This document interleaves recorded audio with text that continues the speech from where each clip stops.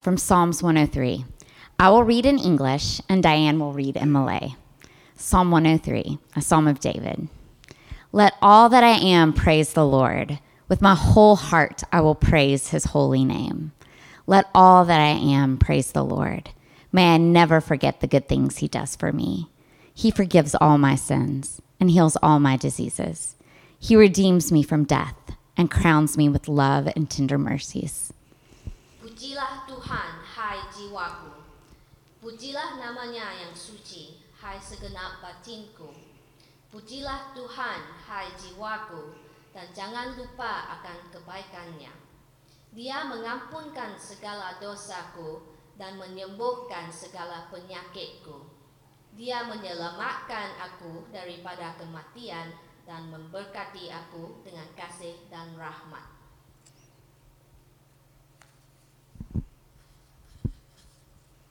He fills my life with good things. My youth is renewed like eagles. The Lord gives righteousness and justice to all who are treated unfairly. He revealed his character to Moses and his deeds to the people of Israel. The Lord is compassionate and merciful, slow to get angry, and filled with unfailing love. Dia memuaskan hidupku dengan segala yang baik, sehingga aku tetap muda dan kuat seperti burung helang. Tuhan membela orang yang tertindas dan bertindak dengan adil. Dia menyatakan rancangannya kepada Musa dan perbuatannya kepada bangsa Israel. Tuhan pengasih dan penyayang, panjang sabar dan penuh dengan kasih. He will not constantly accuse us, nor remain angry forever. He does not punish us for all our sins. He does not deal harshly with us as we deserve. For his unfailing love toward those who fear him is as great as the height of the heavens above the earth. He has removed our sins as far from us as the east is from the west. Dia tidak selalu murka, dia tidak selalu menaruh dendam. Dia tidak menghukum kita setimpal dengan dosa kita. Dia tidak membalas kita dengan kesalahan kita. Tetapi setinggi langit dari bumi, setinggi itu juga kasihnya kepada orang yang menghormatinya. Sejauh timur dari barat, sejauh itu juga dibuangnya dosa kita. The Lord is like a father to his children, tender and compassionate to those who fear him. For he knows how weak we are. He remembers we are only dust. Our days on earth are like grass, like wildflowers, we bloom and die. The wind blows and we are gone, as though we had never been here. Seperti seorang bapa mengasihani anak-anaknya, begitulah Tuhan mengasihani orang yang menghormatinya. Dia tahu bagaimana kita dibentuk. Dia ingat bahawa kita ini debu belaka. Manusia bagaikan rumput yang tumbuh dan mengembang seperti bunga di padang. Apabila ditiup angin, bunga pun hilang. Tiada orang melihatnya lagi. But the love of the Lord remains forever with those who fear him. His salvation extends to the children's children, of those who are faithful to his covenant, of those who obey his commands. The Lord has made the heavens his throne. From there he rules over everything. Praise the Lord, you angels, you mighty ones who carry out his plans. Tetapi Tuhan tetap mengasihani orang yang menghormati dia, dan kebaikannya akan berlangsung selama-lamanya bagi mereka yang setia kepada perjanjiannya dan mentaati perintahnya. Tuhan membina tahtanya di surga. Dia Raja yang menguasai semuanya. Pujilah Tuhan, hai malaikat-malaikat yang kuat dan perkasa, yang mendengar dan melakukan perintahnya.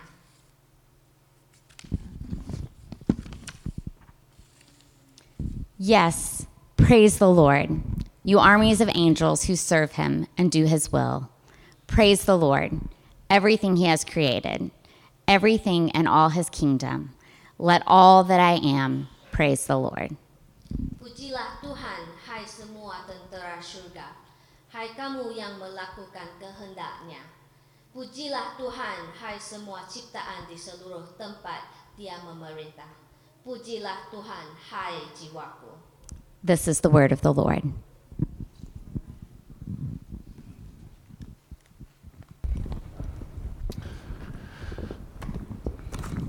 Good morning, family. We're continuing in our series in the book of Psalms, and I've seriously loved our time together in it. Through this series, we've been able to mourn together. We've been able to celebrate together. We've give thanks together. We learn together.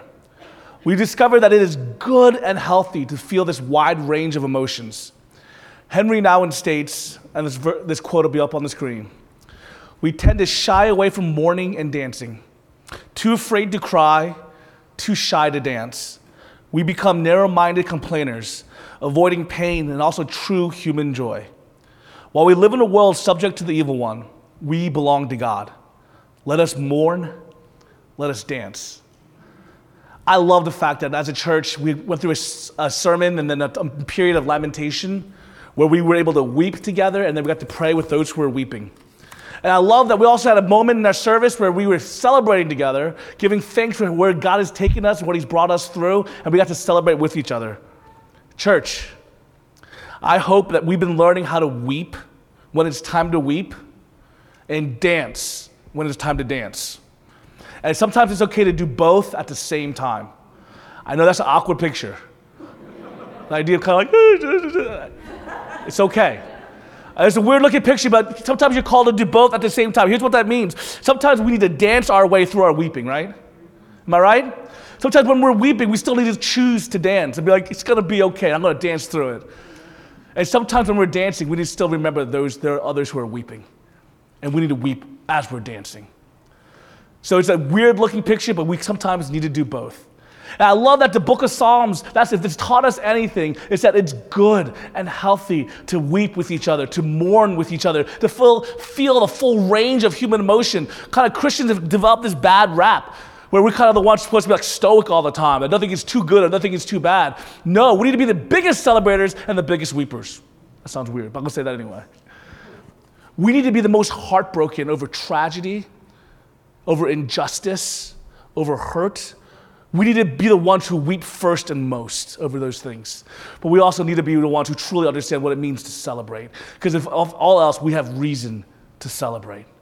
So we need to dance harder than other people. You guys hearing me on this?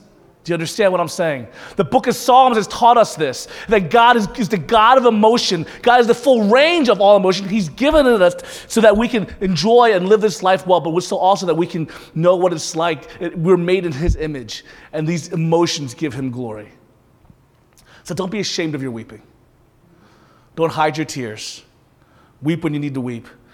And don't be ashamed of your dancing. Even, I saw Pastor Josh at one time we were dancing in this church.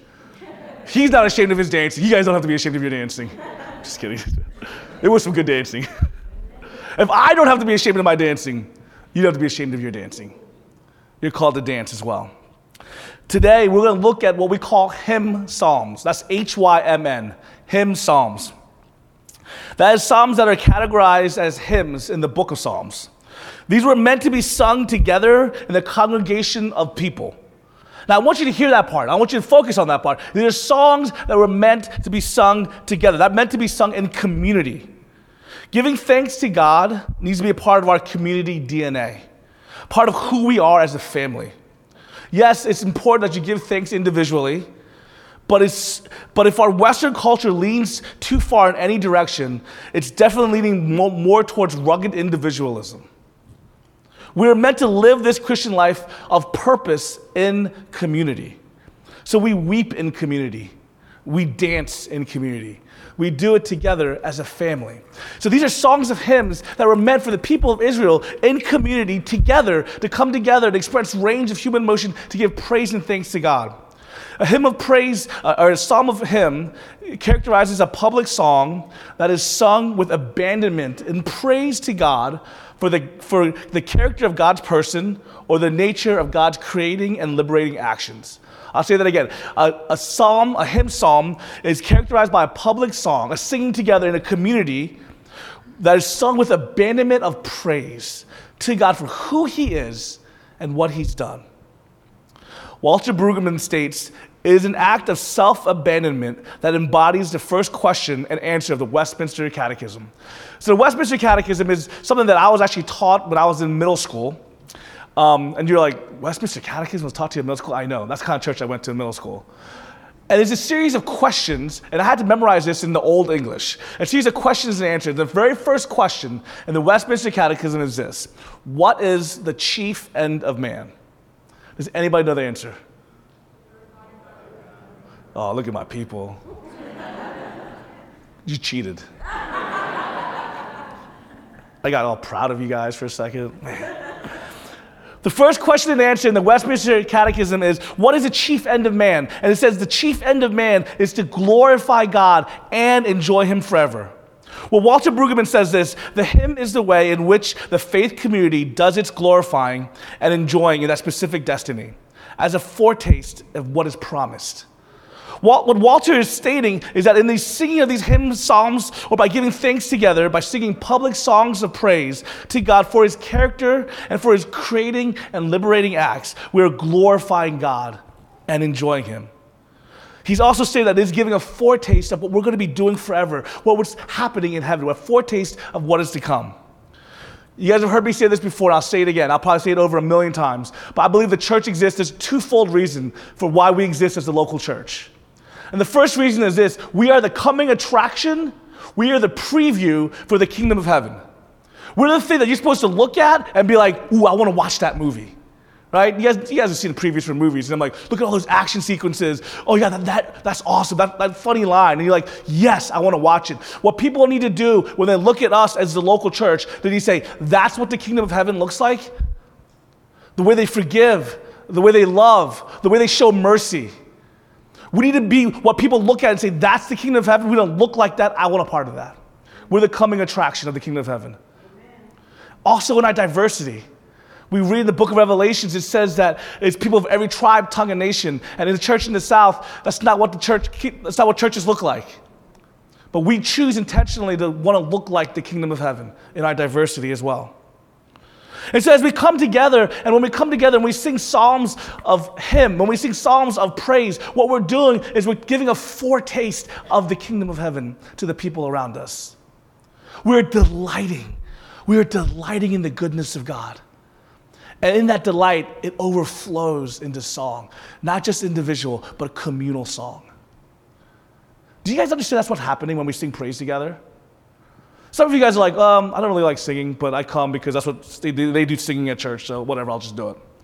Some of you guys are like, oh, I love this singing. It's awesome because I have a really beautiful voice and you can hear me harmonizing. And I like when people say, oh, you have a good voice. Nobody's ever said that to me, by the way. One day I hope for that to happen. Some of you guys like singing because it just is a great emotional feel that you get, and that's okay. But can I tell you, do you really understand that as we gather together in community, do you know what you're doing? As we gather together as a diverse group of people in family praising God, we're actually giving a foretaste of heaven. As we're enjoying who God is and praising him, we're actually giving a foretaste, a coming attraction, a preview of the beautiful dynamic and the beautiful reality of heaven that is ours. I love that. There's a little bit of heaven every time we gather together and worship. Do you hear that? That's a beautiful thing. So, there's two questions I want to start off with. Why should we sing psalms of hymn when things are good? And why should we sing psalms of hymn when things are bad? Two questions, okay? So why should we sing? Why should we proclaim? Why should we give thanks? Why should we sing praise when things are good? And why should we do it when things are bad? Number one, why should we sing psalms of hymn when things are good? Because, one, enjoyment overflows to praise. The world is radically full of praise. Foodies praising the amazing dish they just had. Sports fans raving about their sports team and that touchdown that they saw scored last night. Readers talking about their favorite novel or poet. I read a New York Times article recently called People Collect the Weirdest Things. That's the type of the article. And in this article, there's a man who's just praising his collection of celebrity hair. It's true. He has hair from Albert Einstein, Abraham Lincoln, Marilyn Monroe. He was absolutely, I have no idea how he got it. Doesn't say. It's kind of weird. But he's praising it. People are natural praise givers. That's what happens. People praise whatever they value, what they deem good, what they deem beautiful, what they deem desirable. Not only do they praise, but urge others to praise with them. Isn't it true? Isn't this the best? You gotta have this bite of this fruit. It's the best tasting thing you've ever had. That's something that I've actually said very often. You need to watch this video. It's the funniest thing you've ever seen. Look how beautiful the scenery is. Look how beautiful this painting is. Don't you want to watch it with me? When you enjoy something, you praise it. So we sing Psalms of Him, number one, because we give thanks when things are good because we enjoy it. As we enjoy God, we need to express it. That's a natural overflow of our enjoyment of God. We sing praise to God because out of our overflow, we enjoy who God is and we sing praise because we are natural praise givers. 2, we give thanks and praise because it completes our enjoyment. C.S. Lewis says this, I think we delight to praise what we enjoy because the praise not merely expresses but completes the enjoyment. It is its appointed consummation. That's going to be hard to read for you guys. I'm sorry. You can try it. I'll leave it up there for a little while. It is not out of compliment that lovers keep on telling one another how beautiful they are. The delight is incomplete till it is expressed. It is frustrating to have discovered a new author and not to be able to tell anyone how good he is. To come suddenly at the turn of the road upon some mountain valley of unexpected grandeur, then to have to keep silent because the people with you care for it no more than for a tin can in a ditch. To hear a good joke and find no one to share it with. Isn't it so true for us? As people of praise, it often takes praising something for us to complete our enjoyment of it. You know, I don't know if I was more excited when I got my first date ever. I couldn't know if I was more excited that the fact I got a date or if I could tell my friends that I had a date. You know, I was like, woo!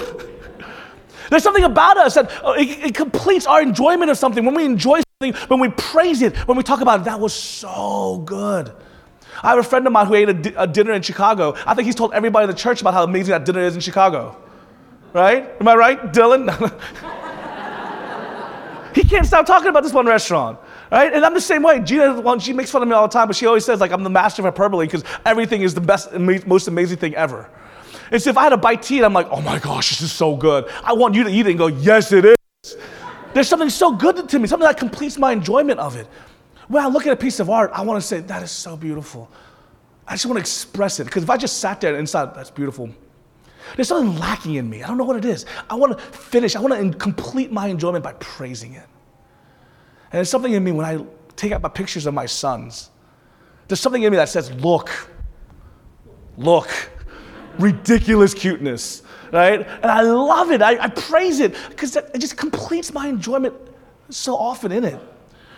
We are made to give praise. And here's the amazing thing about God, that He wants us to complete and to consummate our enjoyment. So as we enjoy Him, He wants us to complete our enjoyment of Him through praise.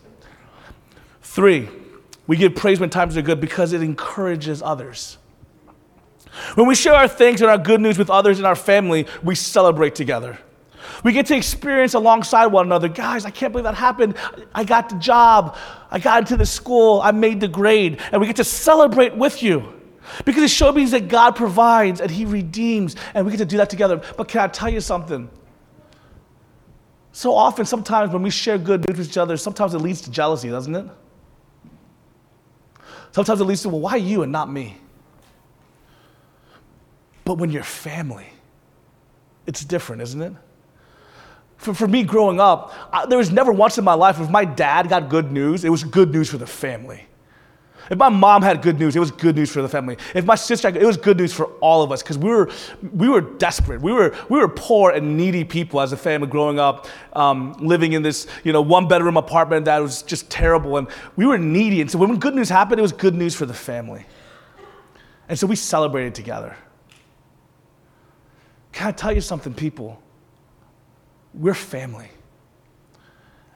And I need your good news. It encourages me. It shows me that God is constantly working and redeeming. And I want us, if that's a place, if that's in your heart right now, where it leads to good news of others, leads you to a hard place, you still need family. And you need to understand that we're here together to support each other, to love each other. Good news in family is good news for the whole family. And so we're here, and we need you to celebrate. We need you to praise God for the good work that he's doing, because it encourages me. Because there are times when I might not be going through the good things that you're going through, and it's hard and it's dark, but I need you to show a light, that there is a light at the end of the tunnel. I need you to give me hope that good things are happening. I need you in your excitement and in your optimism to be saying, okay, that's rubbing off on me. We need each other. We've never meant to live this Christian life on our own. We're not called to be islands. Christianity knows nothing about solitary religion. It's meant to be lived in community. So your praising of God encourages me. Your praising of the works and the characters encourages me in moments where I need it most. 4, when you praise God and give thanks, when you sing psalms of him, you also share the gospel. In giving thanks, we can ultimately share the gospel, because that's ultimately what we're most thankful for. Present good can only be enjoyed if eternal good is secure. That's not a quote. I actually made that one up, so I'm hoping that's actual my quote, if you ever want to use that one day. No. But I really believe that present good is only good for me. Present good in the moment is only good. I can really only truly enjoy present good if I have an eternal good secured for me. If I know that like tomorrow I'm going on death row, or tomorrow something, by the end of my life is happening, or something bad's gonna happen, I'm not really gonna enjoy that meal today as much. Right? If I don't know my security in my future, if I don't know that my job is secure, then that present reality of like, I got a bonus, but I don't know if my job is secure. I'm really struggling here if I'm gonna have a job next week. Well, then that bonus is only gonna mean so much to me, isn't it? Do you hear me? But for those of us who have an eternal, secured future, for those of us who know who we are, to whom we belong to, for those of us who know the good news of the gospel of Jesus Christ, oh man, then can we so much more celebrate the good news of now? Do you get that? Do you understand that? When we celebrate, when we give praise, when we sing Psalms of Hope, we celebrate the gospel. We celebrate the good news. Get this, hear this. The good news, the great news, the best news, that you did nothing, you could do nothing to earn salvation and right relationship with God. But Jesus did everything. That you weren't good enough, you weren't smart enough, you weren't talented enough, you weren't cute enough, you didn't dress well enough, you didn't have enough money, didn't have enough connections. There was nothing enough for you. But Jesus loved you enough. And he was good enough. And he died on the cross for you, as he took upon all of our sin so that we can be known and we can be loved and we can have purpose. As we understand that's the gospel, that's the good news, the truth that becomes our reality, we then have our eternity secure so that even the good now we can truly enjoy. Do you get that? Those are the reasons why we praise God, why we sing psalms of him when things are good. Now I'm going to tell you why we sing psalms of hymns and praise God when things are bad. Number 1, hope. Paul Tripp says, no one is more influential in your life than you are, because no one talks to you more than you do.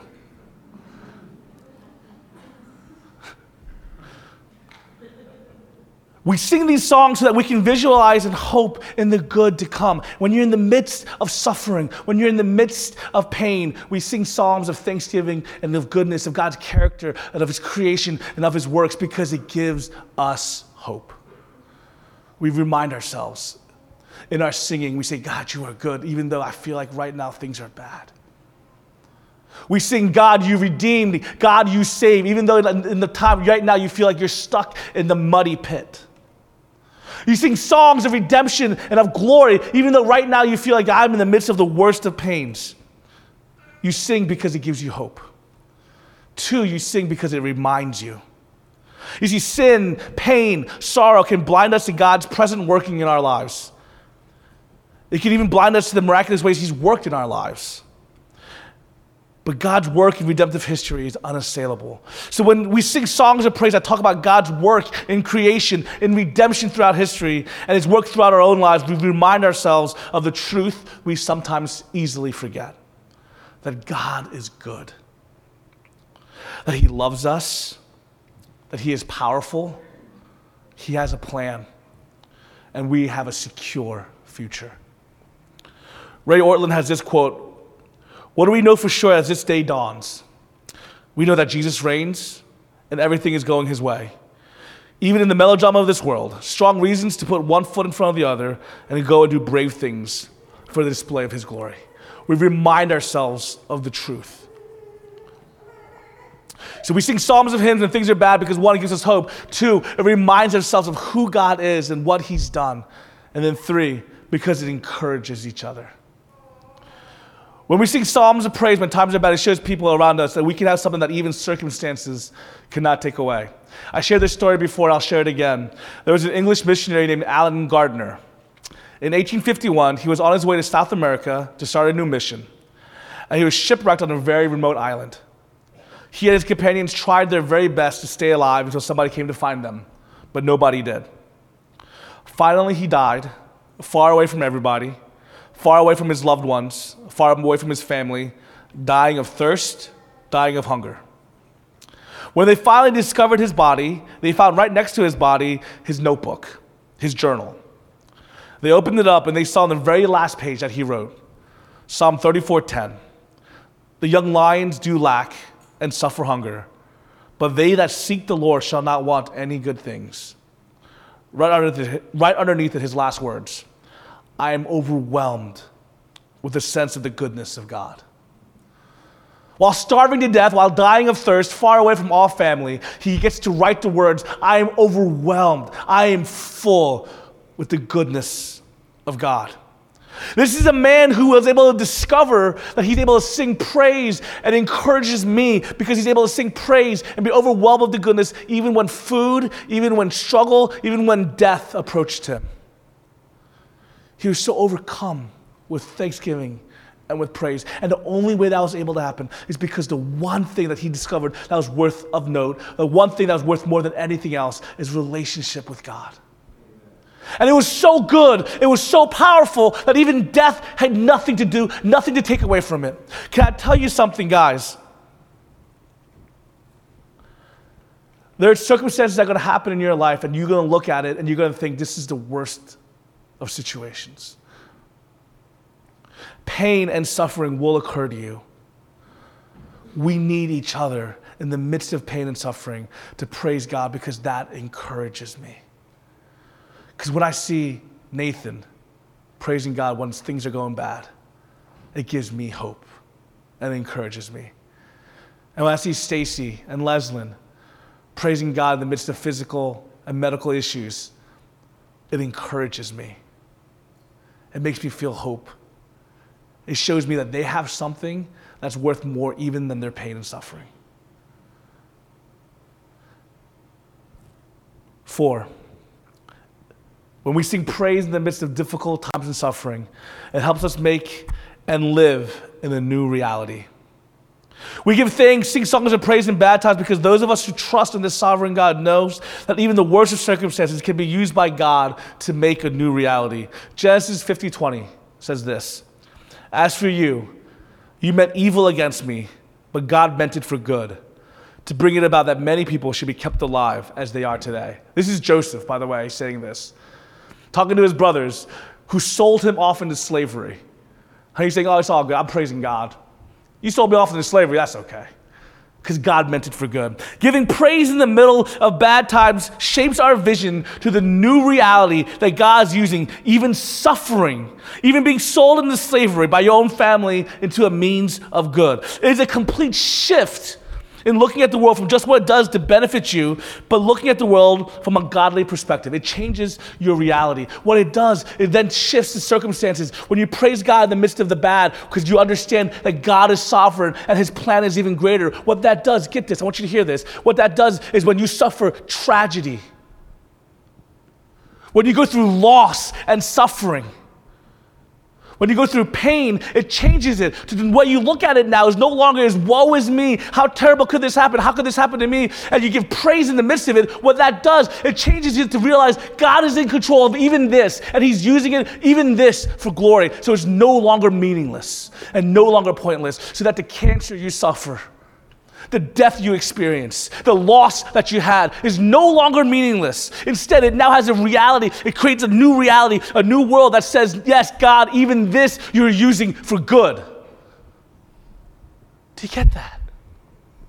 When we praise God in the midst of our suffering, when we give songs of praise, it changes our reality. It changes our perspective. It changes our focus. It changes our paradigm. It literally shifts it all, flips it up on its head, and says that even the bad, God, you're using for good.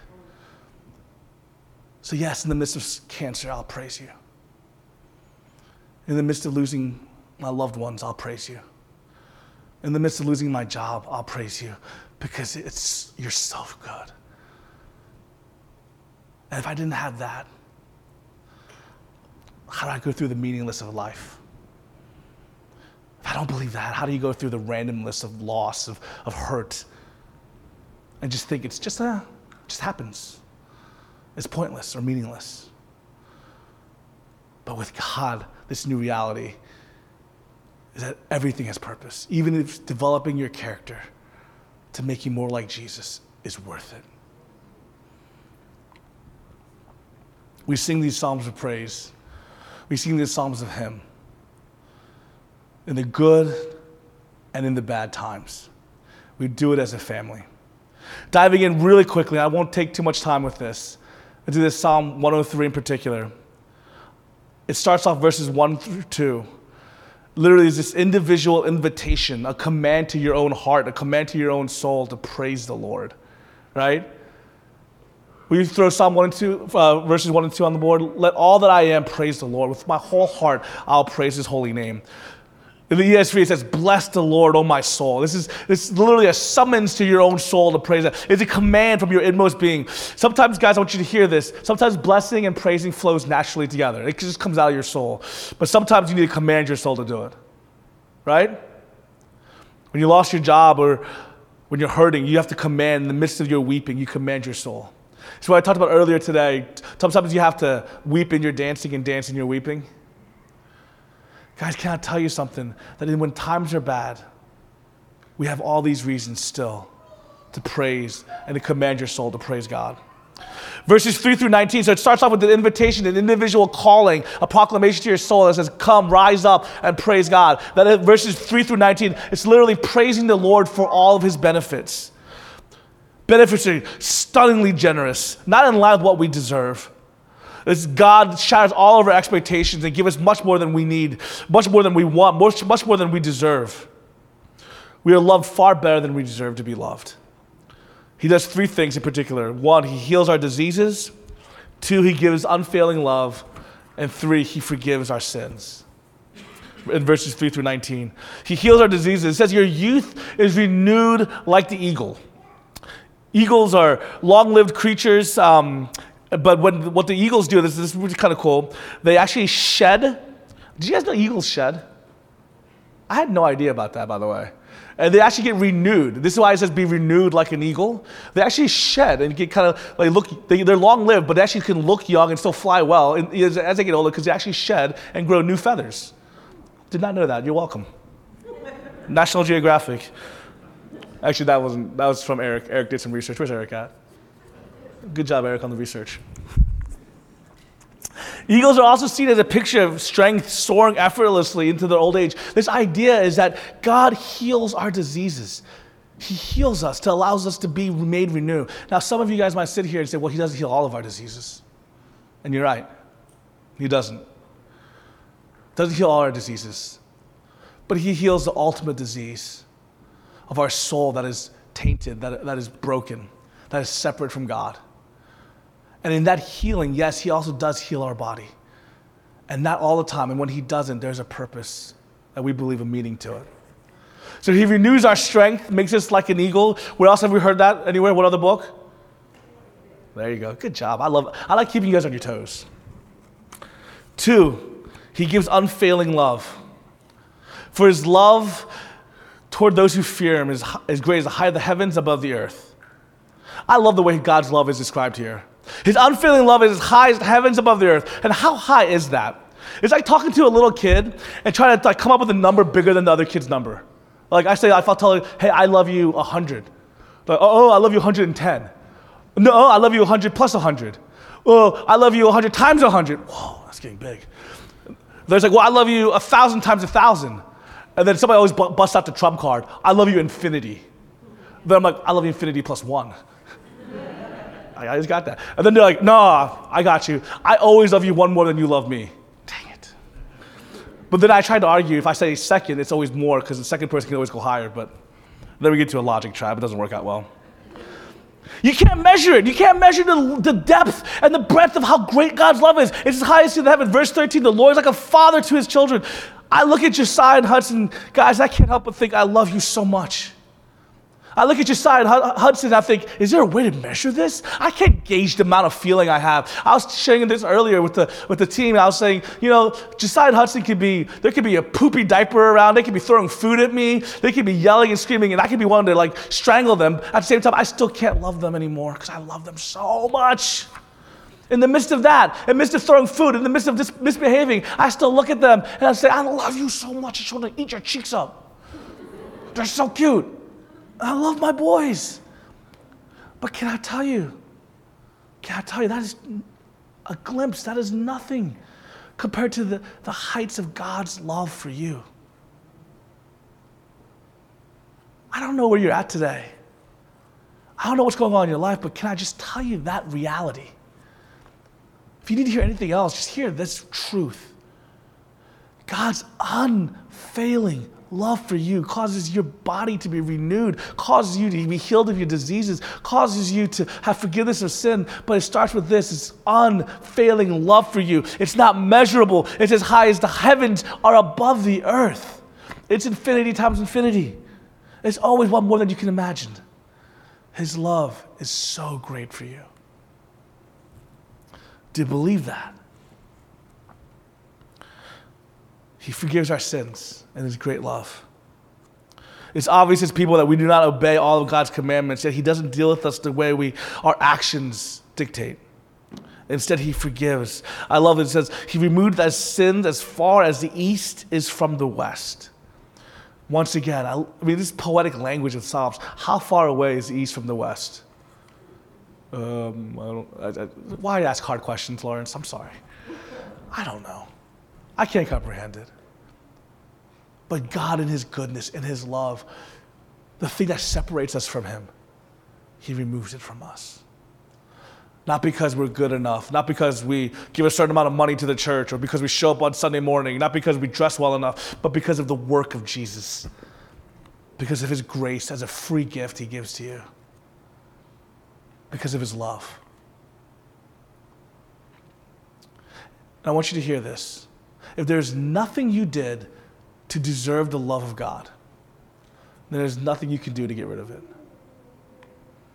Does that make sense? Once you accept this free gift that's yours, then it's yours. And it changes your identity. It changes you completely. How great is that love? He's still forgiving as we are still sitting and repenting.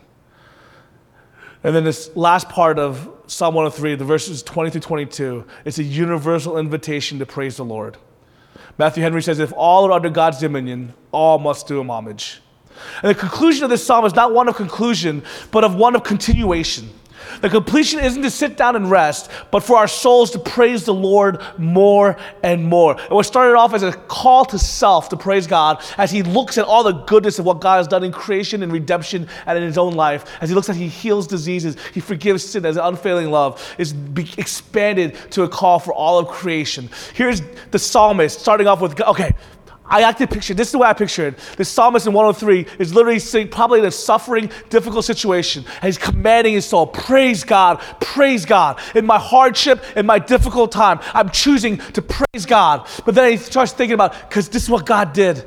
In Moses, he did this. In redemptive history, he did this. He heals my sin. He heals my body, forgives my sin. His love is so ridiculously high. He looks at me the way I get to look at my children and loves me much more than that. He forgives me. He takes me in. He says, I have purpose, that my suffering has meaning.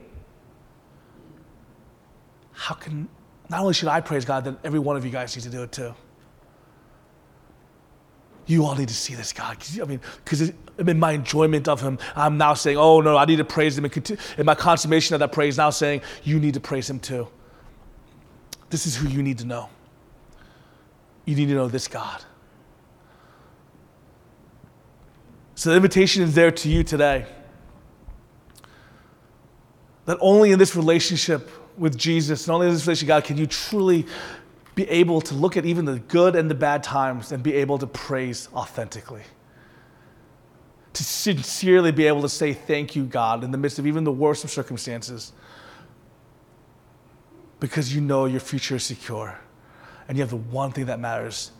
I always say this, and you guys have heard me say this before, the human condition is this. We all crave, we all desire to be known. But in the midst of that desire to be known, we all want to be radically loved. And we all crave purpose. We want to be known, we want to be loved, and we want purpose. And it's only in the good news, the gospel of Jesus Christ, can we be known authentically without all our masks, with all our issues, with all our sin, be forgiven, and still be radically loved. And not only radically loved, called to incredible purpose to share this good news with others. Let's pray.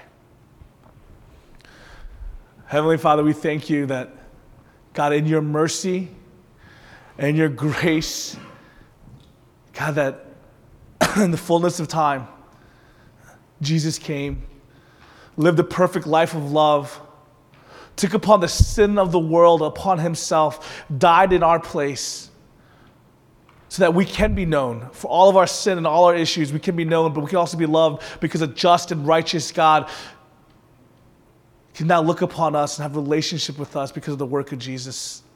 So we can be known and we can be loved and we can be called according to the mission and purpose you've given us. So God, we thank you. And God, we thank you that in this story that you've given us, an identity that we have in you, we now are able to praise you in the good times and in the bad because we're part of something bigger. We have all that we need in you. So show us how to give thanks and praise in all things, in all times, for your glory. In Jesus' name, amen.